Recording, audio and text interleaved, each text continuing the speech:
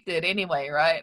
Especially when we start talking about the surveillance and housing and whatnot. But in the first instance, let me thank you and welcome you. And it's really great to see you again. Marissa, the last time that we were sharing a space together was at a NISA panel a couple of years ago around the doctrine of discovery. And I, as I explained to you, I have a podcast series now around issues that relate to the doctrine of discovery called What a Load of Colony. And and the focus more recently around the podcast series has been around information systems and our sovereignty in these spaces, in the spaces of information systems, and the potential that we hold, the power that we hold, and the challenges that sit before us in those spaces. And we've had a great catch up just now before this, but as I mentioned in our catch up, it's become an increasingly relevant area for us. One, obviously, because of COVID, and people are much more dependent on digital information systems now. And I'd say that that's only going to increase as far as I can see. But also because of, some of the things we've been going through with our forest estate and some of the conspiracy theories that popped up around that. And then, of course, the rise in the global right has kind of aligned itself also with a lot of kind of information oppression or information colonialism. Whatever the terms are. But, when we were first talking a couple of years ago, hardly any of that was on our landscape. And I remember when we were having those discussions around the doctrine of discovery, just having my mind blown when you took it into this digital space back then. And in more recent months, with everything that's come into our landscape, I've gone back and watched that panel again and thought, wow, all of this has just become so right up in front of our faces. It was always relevant, but it's become right up in front of our faces. So I'm really thankful, first of all, for the work that you do and the work that you've put into this space. But secondly, that you've agreed to have another catch up. And as I say, it's great to see you again and chat with you again. But I was wondering if it's okay with you, if you don't mind, just letting our whānau know who you are and where you're from, a little bit about your people and your work. Sure. So, Leo Senchimania, my name is Marisa Elena Duarte. I am a member of the Pascua Yaqui tribe in the United States, but my tribe is binational. We have an autonomous zone in Mexico, in the northern part of Mexico, and we have a federally recognized Native nation in the U.S. as well. I am an assistant professor in the School of Social Transformation at Arizona State University in Tempe, Arizona in the U.S., and I work on problems related to information knowledge and technology in Native and Indigenous contexts. And mostly I focus on Indian country in the U.S., but my work has, because, information networks are global, my work has caused me to sort of make connections and understand this phenomena at a global scale. So that's a little bit about what I do in a nutshell, I suppose. Yeah, and you've talked to, I've looked at some of the work that you've done around this idea of network sovereignty as well. Do you mind just giving us a little bit, if you can, a little bit of an overview around this concept of network sovereignty, because it's not something that we talk about too much here in Te Ao Māori. Yeah, so the idea is that, so in the U.S., our Native nation, we have over 600 Native nations in the United States. And the ones who are federally recognized, I think we have, I can't remember off the top of my head how many are federally recognized, but essentially they have a legal relationship with the federal government. And that legal relationship gives them the right to have legal control over their land, their territory, their waterways, and arguably over the airwaves through which information and data travels. And so the concept of network sovereignty emerged for me when I started researching how tribes build out their own internet infrastructure in the absence of internet access. Basically, when the major telecom providers don't provide affordable or usable internet for their reservation communities. So these tribes build out their own, and they control their own, and they provide their own internet. And in that process, they're able to speak back to federal law about internet regulation. And so they essentially exercise sovereignty over their internet network. So that's the concept of network sovereignty. So that's the sort of the legal concept that I give to people who study internet networks, but there's a deeper concept that I share with people who are indigenous. And that is that the concept is actually find its heart in the reality that we are peoples. We're inherently sovereign. We don't need a Western government to tell us, oh yes, I recognize you as a nation. We are a people, and we already manage and regulate and shape the proper ways of discourse with each other, of sharing information and knowledge and data, and it's very subtle, and sometimes it's overt. Maybe certain people in the tribe have a right to certain kinds of information, ceremonial information. Maybe some people are trained in other ways. Like, for example, a family that may be very good at fishing trains everybody there to be good at fishing. So they have a specialized knowledge. That's a kind of network sovereignty as well, where it's recognizing our kinship and our relationships with each other and how to share information, knowledge in a beneficial way, a way that's beneficial to the people through our existing relationships. So that's the secret sauce to network sovereignty, the technical aspects of network sovereignty. Yeah. But that's kind of the stuff that I so far, in my experience, people who belong to tribes, who are indigenous, appreciate that at a whole other level. Yeah. And, I think a lot of the discussions for us have, in the area of data sovereignty, have been around, who's storing our information, who gets access to our information, where is that information being stored as well. But there's this whole kind of other area around data mining. I keep on kind of switching between those ideas of data mining and extraction from us, extraction from our minds, because we're talking often about how the government will come to do research, and that's like a form of mining. They'll research us and mine our minds and mine our indigenous intellects. But also you delve quite deeply into this issue of data mining and how it relates to indigenous peoples as well. And as I recall, when we had our panel discussion, you were talking very much around these ideas of entitlement that carry across from this doctrine of discovering psyche and mentality, and then are transplanted into these concepts of data mining. Do you mind having a bit of a chat with us around that?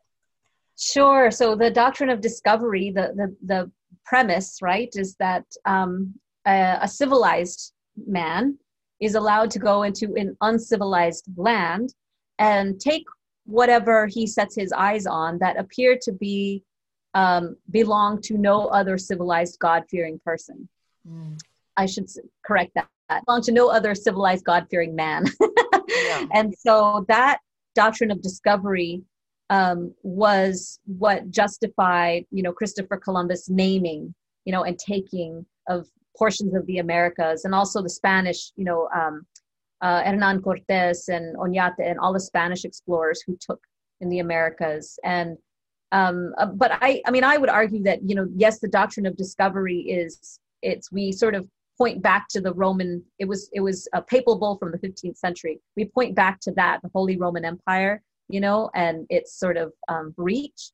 But in terms of indigeneity, it was happening before that, who gets to be civilized and who gets to be a barbarian. It's like, basically it was a Roman church codification of conquest, of the right to conquest. And the idea is that through taking, one can promote warfare in distant lands that allow for conquest, allow for a people to be conquered. And so that's the idea of the doctrine of discovery. And with regard to, data and data mining, as it is now, if you understand sort of how data mining works, sort of some of the more nefarious ways that it works is that, we ordinary folks might like use Instagram or Facebook or LinkedIn. We use social media to keep up with each other. We play Xbox with each other. Our kids play Xbox with each other. And these different companies will collect this, what they call metadata, and that's data about data. So they may not necessarily collect a full profile of, say, me, but they're interested in things like, why did you buy socks in March, on Amazon? Why did you chat with your cousin about death in April? Why did you? So it's these little tiny bits of data that are around the content that they collect and aggregate to create these profiles. And supposedly those profiles are to create a better advertising experience for us. So if you ever go onto like a website and it says, click here for better advertising that's customized just for you, or you go to a website and it says, click, our site uses cookies, click here to accept, if you click on that, you're allowing them to collect that metadata about you. And then what ends up happening is they resell it to a third-party data broker who creates what are called data doubles. And those data doubles are then used to generate profiles that can be resold, and once again, for nefarious means. And as Indigenous peoples, those nefarious means can include things like withholding loans, bank loans. So when you try to buy a home and you go to get one, and they sort of have this, like, they're treating you a certain way, and you're like, why are they treating me like I'm this irresponsible, terrible person?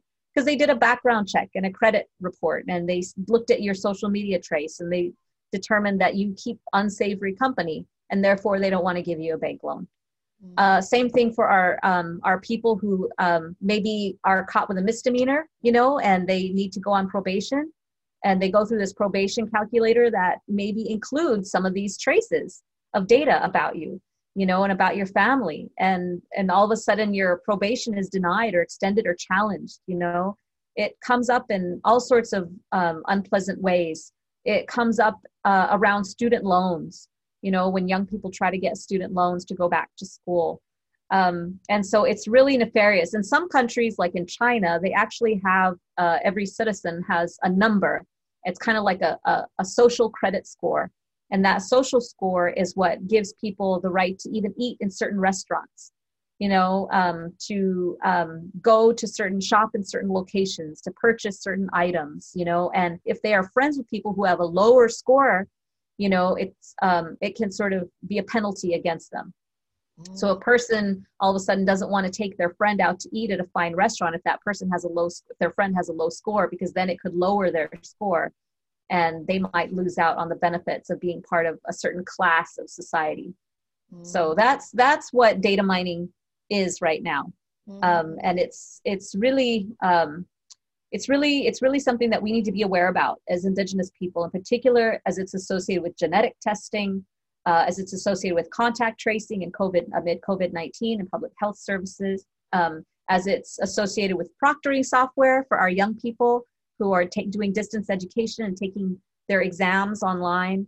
It's associated with all sorts of technologies that many of us sort of use, and we feel like they're harmless, but they actually are creating an aggregate harm.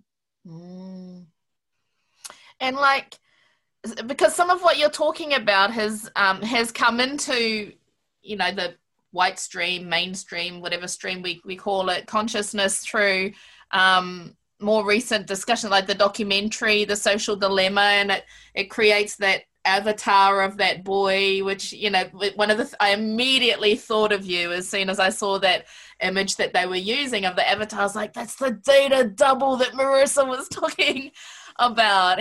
Did you have any kind of like reflections on that documentary? Do you think like what it said was on the mark, or do you think it fell short in any areas? I think that I think it's really important that it aired on, it's fairly accessible. Yeah. It's not totally publicly accessible. It's fairly accessible. I think that's really important, because I do think that people need a way to understand, exactly how this is sort of playing out. In terms of detail, I feel like I am in the weeds on the topic, because I have the honor of working with colleagues who are involved in developing those algorithms and examining them very carefully. folks who work in industry labs and push back from inside against things like facial recognition. I also learn from people who are, who are indigenous and who are saying, we actually need to, before we can even say no to these kinds of data mining, we have to understand what it can do for our own people. That's kind of the heart of indigenous data sovereignty, is the idea that it's not that we're saying don't do research, on, for, by, about indigenous people. It's that we need to have command of that so that we can analyze it more appropriately, so that we can come up with better solutions. It's not an anti-scientific or anti-technological argument. It's very pro-science and pro-technology, So, so I would argue that, I think it's fine. I know that there are editorials out there now arguing that here's kind of a little pushback at the social dilemma critiques. And I don't think that's a bad thing. It's part of the dialogue that we need to be having. And as usual, as indigenous people watching these things, they haven't been rendered with us in mind, and our particular plight in mind. So we already have to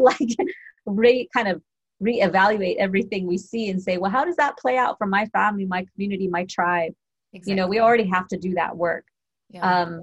If one could be made for indigenous people, it would very You're leading into my next question. If you were to do an indigenous version, what would that look like for you? We need to do an indigenous version. Yeah. And an indigenous version would essentially depict these nation states that oppress us as sort of the empire that is taking from us, that subjugates knowledge about us, that promotes misinformation and disinformation about us to further the power of the nation state. There's a scholar, his name is Brian Masumi, and he sort of defines this word, this concept called ontopower. And ontopower is a combination of two words. One is ontology and one is power. And ontology is like, it's an entire worldview. It's the entire, sort of like a meta-universal worldview that one has. So indigenous peoples get this because we can say things like, I can say, this is a Yaqui ontology. Like when you're speaking Yaqui in Yaqui land, behaving Yaqui with your Yaqui cousins, you're a Yaqui, Yeah. And when you're speaking Navajo in Navajo land with your Navajo cousins, you're a Navajo. That's an ontology, Do Americans have an ontology? I think they would say they don't. I think and in their saying that they do not, they're claiming and making a global claim that they are the blank slate upon which everything should be measured against, right? Mm-hmm. That's what the colonial power says. The colonial power says, we are the ontology. Indigenous people are backward. They are lesser than. Their philosophies are not advanced enough. I mean, they say all these things. They leverage that onto power against us. But the way they leverage it is through these inaccurate depictions of us, through pretending not to read between the lines of the treaties, this sort of subtle constant taking. I mean, I think I've been following what's happened at the University of Waikato with the students, and the faculty there, and how many indigenous students have this experience where you feel like your professor is like mining you for information. Yeah. And you worry that they're going to write about you later on, and you don't want to ask questions. And so because you don't ask questions and you turn inward in this self-defense, you're also shutting yourself off to a certain kind of learning. You can't be open in that space. You cannot trust your professor, And then they write about you in that way. And then you're the problem because you're not opening up, and you're the problem because you're closed in, or that you're dumb because you don't have questions, or in all of those things, and not taking that into account. There's I literally heard that from some of the students. Yes, exactly. And so that would be part of our story. I mean, we would say, this is kind of like what I say to a lot of my colleagues who are technologists, who are now like, oh, we have this global surveillance apparatus and it's really terrible. Oh my God, how did it start? It's the far right. And I'm like, no, it's not the far right. It's you. It's you who really believes in the nation state as the answer to modernity, as the answer to humankind. And we as indigenous people have never believed in the nation state as an answer to humanity or to dignity. We have our inherent sovereignty, and that has worked for us for a really long time. And so that's why, to me, like, a lot of the stuff right now about social media surveillance and global surveillance, it's just another kind of tool of conquest in sort of another form. Yeah, it always kind of like, it's similar to climate change. It's one of those things where this is something that's been happening to us for a long time, right?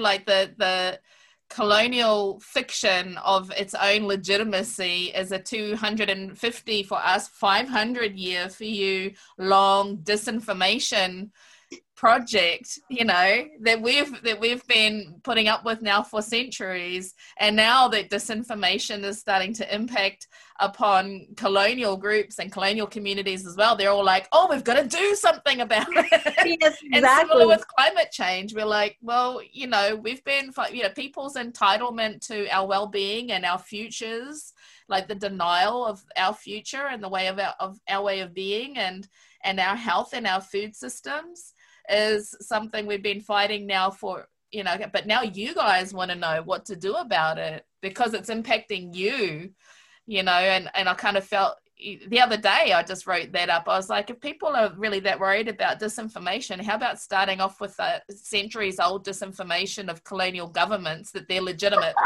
on Indigenous soil? That's a disinformation and misinformation project in and of itself, right? And that's not generally one that people want to talk about, even now while we're talking about all of the other misinformation projects, eh? Yes. And the really funny part about this, and maybe only, I'm going to use that word on purpose, funny, okay, is that we can laugh about it because we have sort of survived it. We can see it. So what it feels like is like I'm seeing these technologists who are from Silicon Valley, who are from in these very elite places in the world, who are just like, oh, this is so terrible. I can't believe I played a part in this. And the part of me that's very like resistant and decolonial, right? The Yaqui woman, the Yaqui girl inside that grew up throwing mud clods and like laughing, is just laughing and laughing. And this deeply profound, I told you so, we told you so. And that laughter is actually, it's not meant to be obnoxious. It's actually our strength because we're now unafraid, right? It's not terrifying that this is happening. Yes, it's terrifying when the misinformation and disinformation results in bodily harm, in physical violence, in psychological suffering, because it does, It's kind of like the phenomena that underlies missing and murdered Indigenous women and girls, is that it's the predatory behavior before sexual assault is cyber stalking and cyber grooming, and social media platforms and things like that, the distribution of pornography, and through these networks that sort of exoticize Indigenous, women and, all kinds of people, actually, not just women, but in really awful way, colonial ways, right? Racist ways. That is the predicate, right?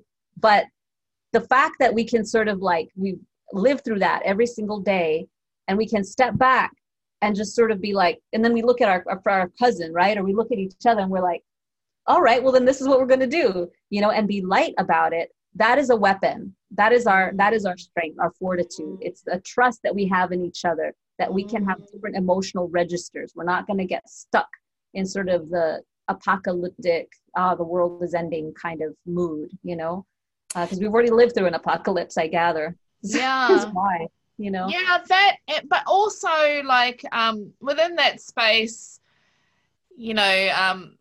there's also a level of susceptibility as well for our communities, right? Because we come pre-prepared with a distrust of the media. We come pre-prepared with a distrust of the government, and pre-prepared with a distrust, especially of colonial science, at least. And some of us only see science as colonial science. And so, with those kind of, that being the holy trinity of conspiracy theory bases, their media, the government, and science, for many of one of the things I've seen in our communities is that can make us actually quite susceptible to some of that other misinformation, which is completely not about us and it's not to our ends, but we can become really fertile soil for some of those spaces. Have you seen that where you are as well? Definitely. I mean, one of the worst places that I've seen it has been in people who are refusing to follow the social distancing recommendations. Native people refusing to follow social distancing recommendations in the US and in Canada, because, you know, when it first sort of the outbreaks were first sort of happening here, there were a lot of people who were saying, Native people who were saying things like, as Native people, we are strong. We just need sunshine and fresh air and we will be fine. Or get that colonial disease out of here. If we just stay on the reservation or the reserve or keep to ourselves, it's a white man's disease. You know, I mean, just these sort of like, some of them were relying on stereotypical tropes of the indigenous person being naturally physically robust. You know, people saying things like, I've never had a cold a day in my life. I'm not going to get sick, you know? And others were saying things like, all I need is my traditional ceremonies and they will protect me. And sadly, that is not what happened, right? Navajo Nation, Choctaw, Mississippi, a number of Native nations have just suffered in the US and in Canada at rates that are far beyond that of any other group, you know, and part of that is because the Native peoples in the US and in Canada were already physically unwell. You know, we have high rates of diabetes, we have chronic underlying conditions, we have folks who suffer from substance addiction, substance abuse and addictions and depressions and all sorts of poor, just, you know, not really practicing exercise and fitness. And also who lack education about how viruses and colds spread. Yeah. So, you know, the combination of those things, a lack of education, a pre-existing poor health outlook, you know, and sort of an obstinacy about what it is to be Indigenous, just sort of culminated in some really terrible situations for a lot of tribes and a lot of families. And it's ongoing, you know.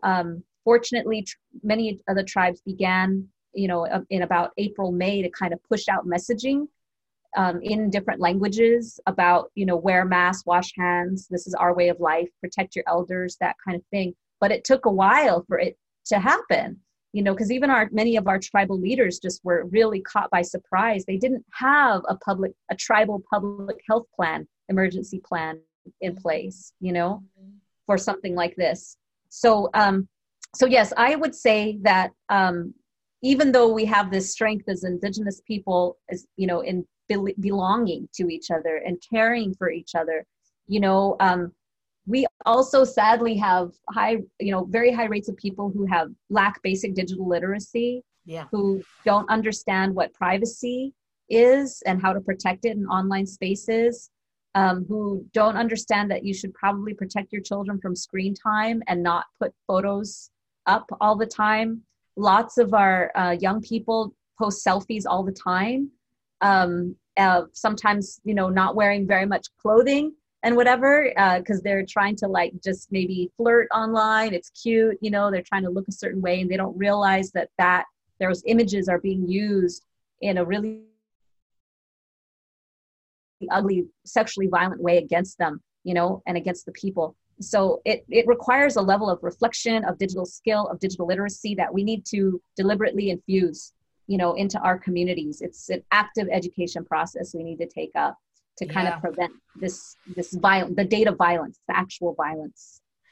Yeah, because some of, you know, just even looking at the way in which our information scape, and we've discussed this on the podcast previously as well, how we moved from, you know, like 1,000 in the 90s, 1,000 terabytes of information flying around to billions of terabytes of information flying around and coming at us from all angles, like on the phone, on the laptops, and the smart TVs. And these things are also playing now, even in urban areas. You're on public transport and they've got this information stuff coming at you with the screens on the public transport spaces, and all of the information scape just in the last 20 to 30 years has changed so radically, and we haven't really caught up in how we respond to that. But, you know, and I've been thinking a lot lately around how, you know, in a customary space, the way that we treated information was so respectful, and it was you know, information was respected as a source of power, and enlightenment was something that was stepped out and supported, and now it's just like this open slather, right, with little, and that for me feels like a vulnerability for us. Yeah, it very much is. You know, one of the issues that I've been most concerned with in the wake of the COVID-19, the first 2 waves of pandemics here in the US, is that it's really revealed how few of our Native people have internet at home and how few of them have laptops at home. And so on the one hand, you know, some technologists would say, oh, that's good, they're not being surveilled. And I'm like, no, we are always surveilled. We've got the social worker, the priest, the anthropologist, we've got the tribal police, we've got the feds, we have the corporate, the entrepreneur, teachers, the realtor, land developers, like we are always surveilled, you know. But, you know, unfortunately, because we don't have access to the internet, we also don't have our intellectuals, our scholars, our researchers don't have the means to disseminate a lot of these teachings, you know, across their communities in ways that are digestible, you know, even things as small as memes, you know, even things like short podcasts or short videos, you know, short messages, public service announcements, you know, those things are not there if we do not have internet infrastructure, you know. Radio only goes so far, and it's really important for certain needs, but some of it we need to visually kind of show people, you know, this is how you properly wear a mask, you know, fitted over your face and your nose and your chin, no gaps, you know. So so that has been sort of a stunning realization, is that we, in the wake of that, I think what's going to happen next, I predict what's going to happen next, is kind of like a socio-technical speculation where all these people will say, oh my gosh, there's a place of unclaimed digital territory all through Indian country and through poor communities. And so they will start innovating technologies to fill those gaps, to market to that particular audience, you know, very cheap laptops, very low cost cellular phone data plans that ultimately are not the best use of money for people in households, and things that have surveillance embedded into them, you know. So that's kind of my concern, is that there isn't adequate respect amongst the powerful, technologically powerful, for the privacy rights, autonomy, and self-determination of Indigenous peoples. Is you know, that's something we need to work on. Yeah. And, you know, when we're talking about all of these things that we can work on, and I was talking with one of our elders about it the other night, Mark Korpua, an uncle of ours, and, you know, he said, you know, we do traditionally, and, you know, our ancestors did have ways of being able to process huge amounts of information. And, you know, our dependency upon Western tools of holding on to knowledge has weakened our minds a lot. But in our ancestors, they could sit there and talk for days and go through all of the genealogies, you know, and how everybody is related, and then how you're related to plants, and how you're related to that bird, and how you're related to that bit of land on the other side of the island. And so they could talk for days about that and hold these huge. So he said, you know, there are ways for us to be able to, not that, you know, we all have to go back to that space, but to remember that we aren't completely powerless in this space, and that we do have these Indigenous tools and also these principles of our houses of knowledge, and as something that we can turn to look at how do we validate truth. How do we frame and validate truth, particularly when it's new truth coming into our space? What are the principles that we can draw from? And, like, I'd love to hear from you, like, you know, what are some of your reflections around the strengths that we can draw from, and the things that we have in front of us to be able to deal with some of this stuff? I think you just really outlined one of the greatest strengths, which is that we have the gift of time, that we really appreciate that data is not the same as knowledge. And that information is not the same as knowledge, and that ultimately all data finds a home in knowledge. And as Indigenous peoples, it goes even further than that.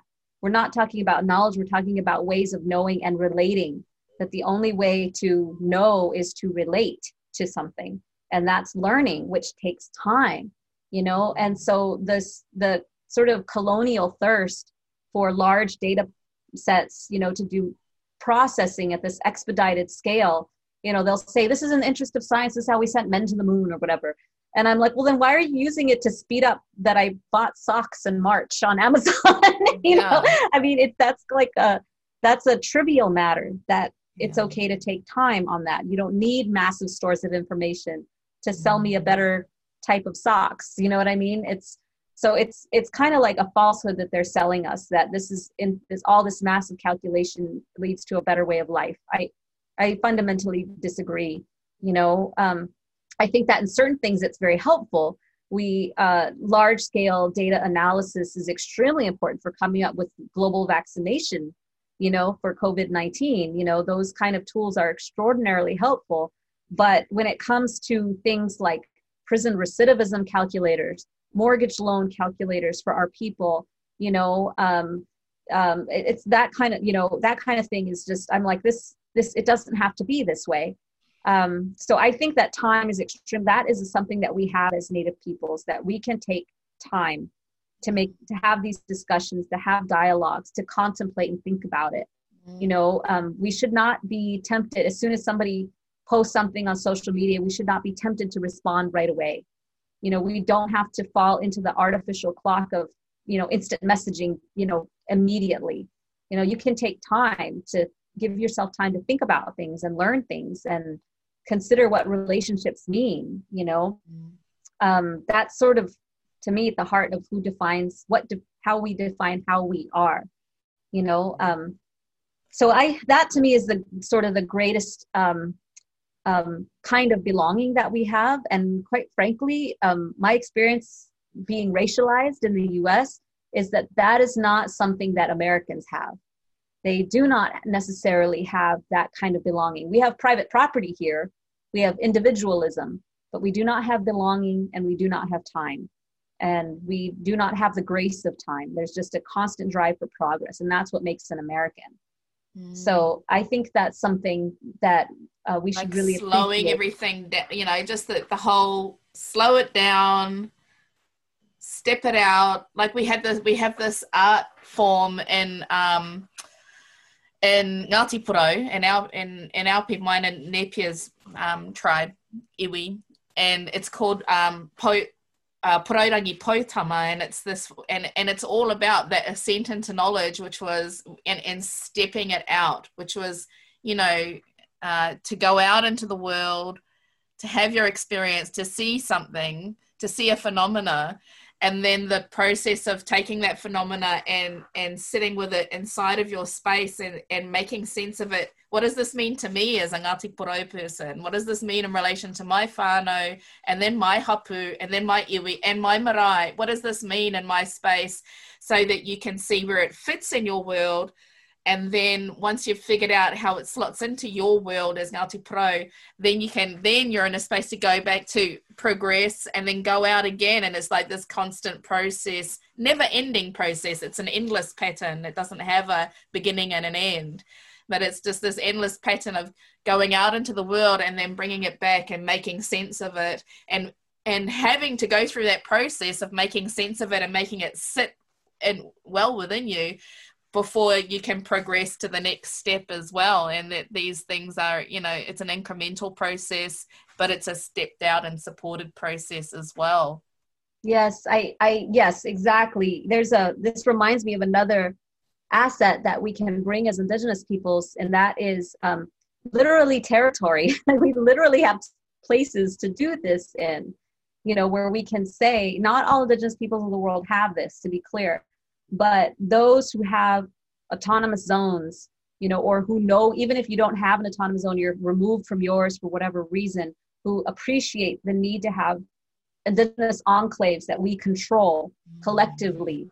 That's the space within which to engage in this self-determination and collectively have this like internal discussion, not only this self-reflexive learning, but there, you know, and that's how we're going to self-determine, you know, how are we going to push back you know, wrongful data mining, or the kind of data sharing that may not be entirely beneficial to our people, or even things that we might want to participate in, but we know that there's going to be some drawbacks to it. So for example, let's just say that a tribe or iwi wants to get together and go ahead and participate in some sort of clinical trial because of certain health conditions in different families, but let it be a collective decision.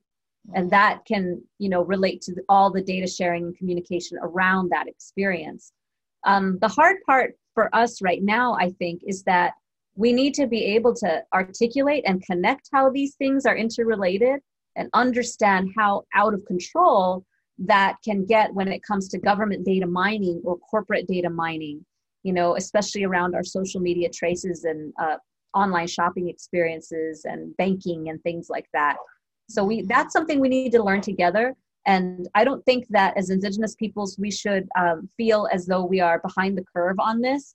I don't think any people in the world really know what's going on because a lot of those formula are proprietary. They're sort of behind these walled gardens and locked doors. And we need for our governments at all levels to crack those open, so we can really see sort of what's happening. So that's, again, as Indigenous peoples, I feel like we always have multiple levels of consciousness. Like, here I belong to me, here I belong to my family, here I belong to my people, here I belong to, I'm also a tricky citizen of the nation state, and here I am going to the UN.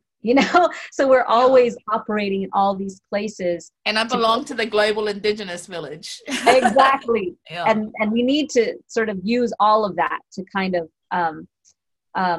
sort of break open these locked boxes. And that was my next question. You keep jumping in. That was my next question too, is because what we're talking about does exist in a global space. Like, there's literally no borders. The borders, even in a physical space, are colonial borders anyway. But, like there are, when I think about, absolutely, we need to be, even if we didn't have, for people who don't have their own wharenui or their own marae, the way that we do have, where we have our own space that we can protect and have our own internal conversations. It's just really what's occurring to me as you're speaking is how important it is for us to create that. Even if we don't have it, we need to create those safe spaces to have this discussion. And I was mindful, I was in a webinar with Steve Newcomb a few months ago, and I asked him, I was like, well, when the doctrine of discovery is so ubiquitous, when it's everywhere, what's the pressure point for us right now? What is the front line where we need to be focusing our energy, because our energy is already so thinly spread across so many different places? And he didn't even hesitate. He said information systems. I was like, what? What? He said information systems. We need to really be keeping an eye right now. Like, for him, that was the front line of something that we need to be keeping our eye on in relation to the doctrine of discovery, is how it's playing out in relation to our Indigenous knowledge systems, in relation to our to the colonial information systems, and how that impacts upon our knowledge systems, not least to protect and look after the knowledge base that is so important at a planetary level and at every other level as well, and how vital it is. But it's not done. We're not, from what I'm seeing, we're not really front-footing that discussion yet. But I feel like, because Uncle Mark was saying the same thing before. He goes, these things do lead to us being susceptible. We do come prepackaged with a distrust of the state, but it also means that we come prepackaged with this inquisitiveness that can be our power, and this level of understanding of, we don't need people to convince us that there are conspiracies at play. We're already aware of it. So we can skip some of those conversations as well, right? But just how important it is for us to be holding those conversations. Now, I'm getting to my question, which was, when it does exist in this global space, in this other kind of transnational space, as well as there's these negotiations that need to be happening at a national space as well. And of course, you would have seen the Christchurch call that originated here in Aotearoa as well, but there's some, for us, discussions that we need to be having with our own Prime Minister and government around how the Christchurch call relates to us as Māori. And then, of course, there's the discussions for us to be having at our local sub-tribe and tribal levels as well. And so how you know, what is the strategy for us to be, do we straddle all of them? Is it a bottom up? Do we need to be focusing international? Like, do we need to have our lens at this transnational space? What do you think around that? I think that this might be kind of a overly brainy sell, but I think that cybersecurity is something for every family, every day at this point in time. And cybersecurity, you know, that is a term, you know, it's a whole field, it's an industry, and it feels like something that is far removed from everyday life. You know, it feels like that's something that some nerdy technology experts do. You know, I think it has to do with national security. I think it has to do with information technology, IT. I don't know what it is. It feels far away. But cybersecurity conversations in the family every day are conversations about things like screen time, about who our children get to talk to online, about what kind of apps we allow on the phone. You know, there are conversations about the phone bill, you know, the internet bill and how expensive it is. And is it reasonable for our family, for our neighborhood? Are we being maybe taken advantage of in that regard? They are questions about which of our family members have internet access and who don't, and who needs it, and how are we going to make sure people have access to information. There are questions about which people in our families or in our communities are watching a lot of really terrible stuff on television and in movies, you know, that are pervading racist stereotypes or that are selling a lot of disinformation and misinformation. Here in the US, Fox News is just, I mean, it's just completely untrustworthy at this point, but families are just sucked into it. Yeah. And they believe the information that's coming out of there, and it's just a lot of it is completely erroneous, or it's designed to trick and deceive. Yeah, my friend has a saying, a good friend of mine in Hawaii, she has a saying that, you know, what you let in your mind shapes you as much as what you let in your mouth. Yes, yes, exactly. So those kind of conversations, I feel like they're conversations that a lot of Indigenous families are already having, but they wouldn't maybe call that cybersecurity. But to me, that is cybersecurity, you know, and that is at the level that we can make decisions about, you know, in terms of, you know, the deeper commitments of the family, the deeper values and practices in the family and in the community, you know. I think that there are certain groups that are more predisposed to certain of these conversations. So those for tribal governments or sovereign governments that have their own information technology departments, they have IT experts that can teach them about cybersecurity, and they should be sending those folks to, you know, conferences and so forth so that they can learn the most recent stuff. Because in the world arena right now, the wars that are happening are not just about economics and plunder. They're also very much about sending out foreign adversaries to rattle up citizens within nations. And Indigenous issues are always the polarized topics that these actors settle on.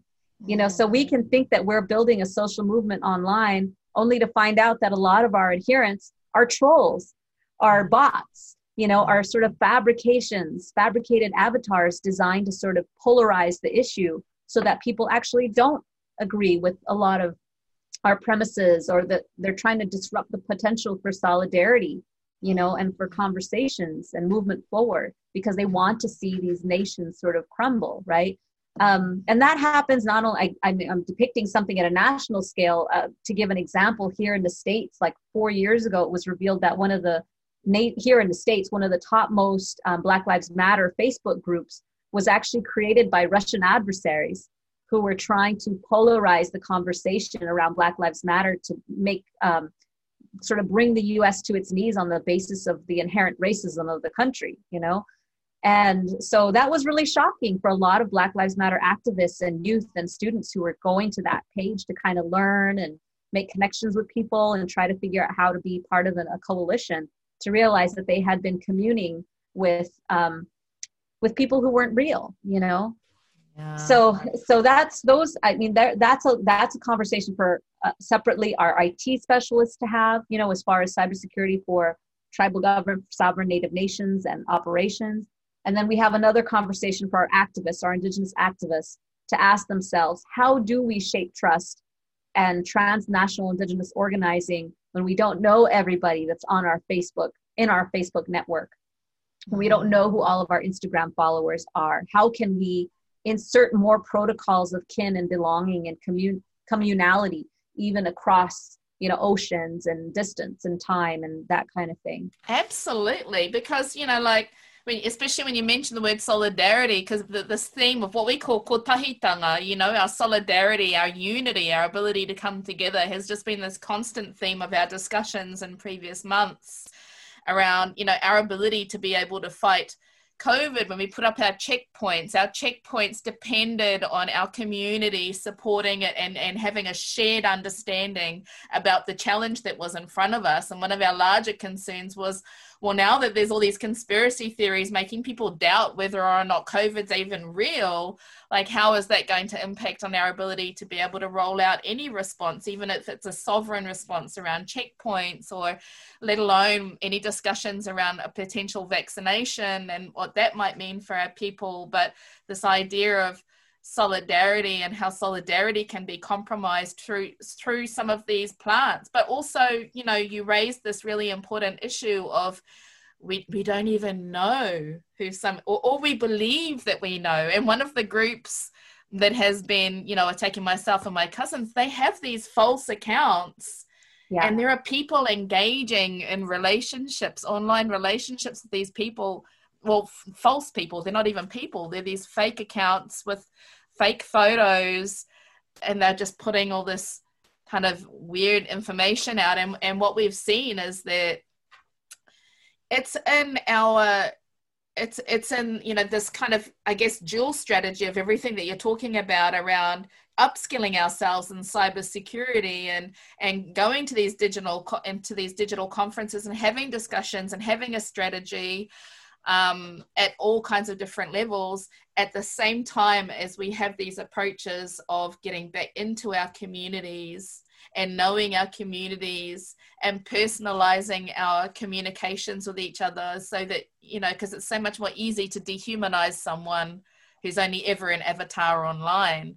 But I don't like, you know, militaristic terms, but our secret weapon, our response to that we have is our community, are the spaces where, you know, as you'd said earlier, where we break bread, where we share our stories, where we share our commonalities, where we laugh because Auntie farted in the corner, you know, like that kind of stuff. Yeah.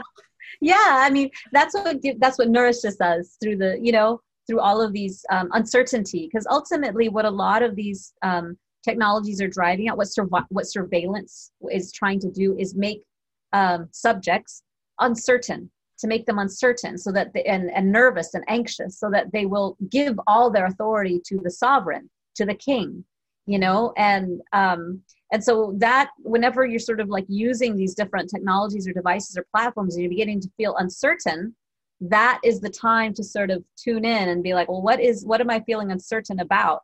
You know, have I been staring at the screen for too long? Do I know who I'm really chatting with?